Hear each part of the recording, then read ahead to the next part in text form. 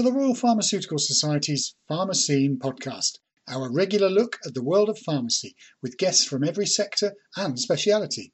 If you're a pharmacist, membership of the Royal Pharmaceutical Society will support your career, build your skills and represent your interests. Visit www.rpharms.com/RPS-membership to find out more.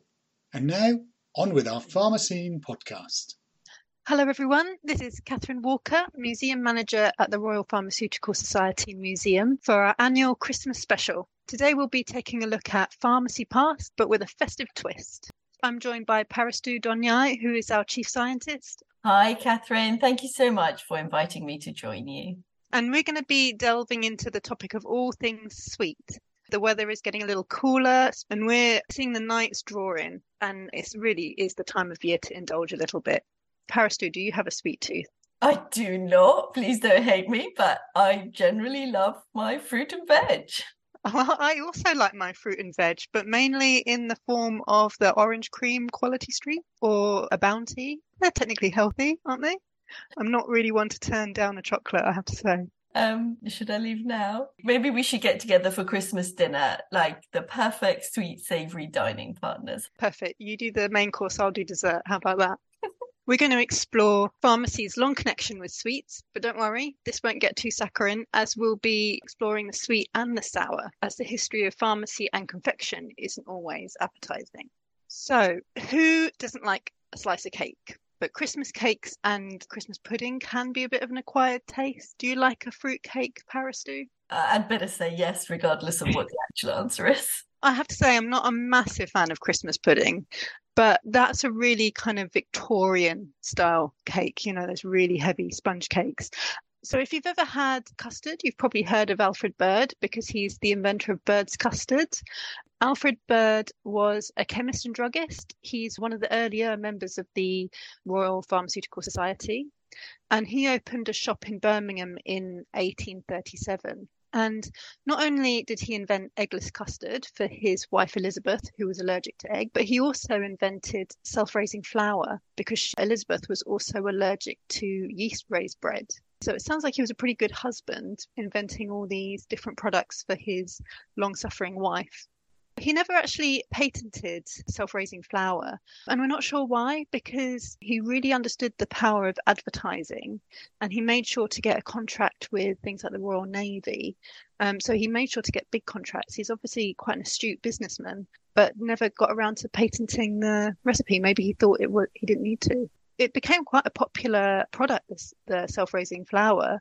Wonderful. Sounds like a fantastic early member of the Royal Pharmaceutical Society. Definitely. And given our current awareness of things like food intolerances and allergies, I guess both Alfred and Elizabeth were ahead of their time. Definitely, they sound like a perfect couple. One's the patient and the other one's trying to cure them. There is this kind of misunderstanding, though, about what constitutes an intolerance versus what's an allergic reaction. I guess when we look at free-from products, if someone has an intolerance, it's maybe because they've got difficulty digesting certain ingredients, and then that might make them feel uncomfortable. So they get bloating, they get headaches, that sort of thing. Whereas an allergy is actually something quite different. It's where the body reacts unusually to certain ingredients. And of course, in the case of a severe allergy, this can be life-threatening. I don't know if we've got any evidence on whether it was an allergy or an intolerance that Elizabeth had. I think that's a really good question. And I think that does come down to the modern terminology. I think probably allergy was used as more of a catch-all term for what we would now separate out into intolerance and allergy. In terms of the pharmacist's work, I guess nowadays, there are some common medication excipients that could cause an allergic reaction or an intolerance in some people. There's a whole plethora of different kind of categories of these products, but lactose, for example, is a sugar that's derived from milk and used as a filler or binder in tablets. That can cause problems for some patients. Or we've got like dyes and colorants, so tartrazine, sunset yellow. And these are known as the azo dyes. They contain a specific chemical structure known as the azo group. They can be problematic. list goes on. I mean, it's not a very Christmassy conversation, but let me just finish off. On that list, we've got preservatives, so sulfites or benzoates, gluten itself, which we're aware of a lot more in kind of general life, and that's used as a binder or filler. And again, that won't be suitable for anyone with celiac disease or gluten sensitivity. And I kind of feel duty bound to also mention peanut and soy oil. And obviously peanut oil is also known as arachis oil. I guess it's interesting because we're talking about intolerances or allergies within pharmacy. And really nowadays, medicines that have got these excipients that people might be allergic to are obliged to carry an additional warning if they're present. I want to bring us back, I guess, to some ingredients which either originate or are reminiscent of sweets. And these are put into formulations to improve the final product in some way. So we've got like sucrose, we've got lactose, mannitol, sorbitol, and xylitol, and so on. It shows you how far we've come from the idea of allergies and intolerances and what that looked like 150 years ago and what that looks like now, and how thorough pharmacists have to be. If you're enjoying this episode of the Royal Pharmaceutical Society's Pharma Scene podcast, don't forget to tell your friends and colleagues about it. And remember, if you're a pharmacist, becoming a member of the Royal Pharmaceutical Society will support your career, build your skills, and represent your interests. Visit www.rfarms.com/RPS membership to find out more. So we're going to take a slight turn now. We're going to stay in the Victorian era, but like any good Christmas tale, we are going to take a dark turn. We're going to take a look at an incident that happened in 1858, known as the Bradford sweet poisoning incident. Had you heard of this before, Paristu? I can see, Catherine, we're keeping in the mood of Christmas here. We are going to talk about the dark side of sweets now, unfortunately, as the kind of title of this incident kind of implies, the Bradford sweet poisoning.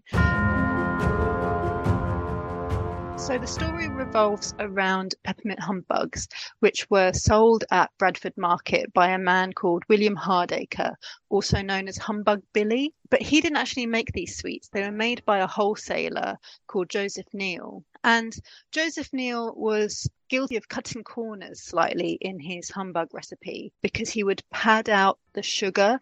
Sugar was expensive because it was highly taxed. And so he didn't want to spend too much money on the sugar. So he padded it out with this mix called Daff, which was basically plaster of Paris. And interestingly, that was sold by the pharmacist. He sent an assistant off to the pharmacist to buy some of this Daff, but instead of being given Daff, the assistant was given arsenic. I mean, if you don't mind me saying, that sounds like quite a daft thing to do. Well, what was daft about it was storing both different ingredients in very similar containers. You'd think you'd have arsenic in a big red box saying arsenic all over it, but I guess that's why you need regulation, isn't it? To enforce people to make those decisions. And it really was pretty horrific. One lozenge alone had 16 grains of arsenic, which is about 1 gram. And I've done some conversion. And 140 milligrams was enough to kill somebody. That's a significantly high dose of arsenic in just one lozenge. And that was one lozenge, and 1,000 sweets were sold at the market. 20 people died, 200 people fell ill, but it could be more because those were the numbers that were recorded in Bradford, and those sweets could have travelled all over the country. Oh gosh, maybe this is what Alfred Bird was doing. And why he didn't have the chance to patent his product. Maybe he was just inventing his own peppermint humbug. Well, it really did pave the way for pharmacy regulation, and the Pharmaceutical Society of Great Britain, as the RPS was known at the time, was able to push for legislation like the Pharmacy Act of 1868, which gave them responsibility for regulating the sale of poisons. And so that's when you had things like the importance of labelling your poisons and keeping them in those kind of ribbed bottles so that you'd immediately know when you put your hands on it that it was a poison. Yeah, quite right too. And if you ever want to see what a well-labeled poison bottle looks like, you can come into the RPS Museum and see our fabulous display of poison bottles. I do have my favourites without getting too Agatha Christie about it all. Do you have several cameras pointing to the poison bottle to make sure that none go missing? We do, and for the pharmacists out there, we do have the poison register next to them. So you can always write your name in the poison register if you do decide to take some of our poisons away with you. Gosh. But next time you hear somebody complaining about health and safety, you can tell them about this story and the importance of this safety regulation. But it does raise some questions. So, Paris, do you have any insight on why pharmacists would be selling poisons in the first place? I suppose pharmacists have been entrusted to sell poisons versus any other kind of category of practitioner, maybe because of the way that they practice, their accessibility. Obviously, pharmacists have been and continue to be well educated on both the therapeutic and the toxic properties of compounds. They have also expertise in terms of treating poison cases, such as using antidotes. And I guess by taking on the role of selling poisons, they could exert a level of control over people's access to these clearly quite harmful substances to prevent accidental poisoning, as we've been discussing, or even misuse. And obviously, you've already alluded to this, pharmacists are very good at maintaining records. So in this instance, it would be in relation to the sale and supply of poisons.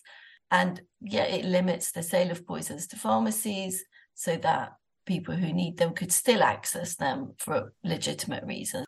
But what about peppermints? Is there a medicinal benefit to the peppermint humbug? Ooh, where do I start? Peppermint oil, of course, is used in medicines. I guess it's thought of as a direct-acting intestinal smooth muscle relaxant, so it can help calm and relax the smooth muscles and therefore help with tummy pain, any spasm, bloating, etc. in people with irritable bowel syndrome. I, don't want to carry on the thread about poisoning, but there is also a really famous case used in teaching of pharmacy students, which involves the dispensing error relating to peppermint water. Probably don't want to go into the grim detail of that. This is going back a few decades now. Peppermint oil, it's used as a flavoring agent. So antacids, chewable tablets, for example, or liquids like Gaviscon. We'll be breaking out the Gaviscon this holiday season, I think, many of us. All that fruit and veg I'm going to have, for sure, I'm going to need it too. But you're absolutely right. I think Christmas is a time where people might, overindulge. But a peppermint, I guess when you look at it, it does sound like a miracle cure because you can have menthol products, which are extracted from peppermint. You can have menthol being applied to the skin for different reasons.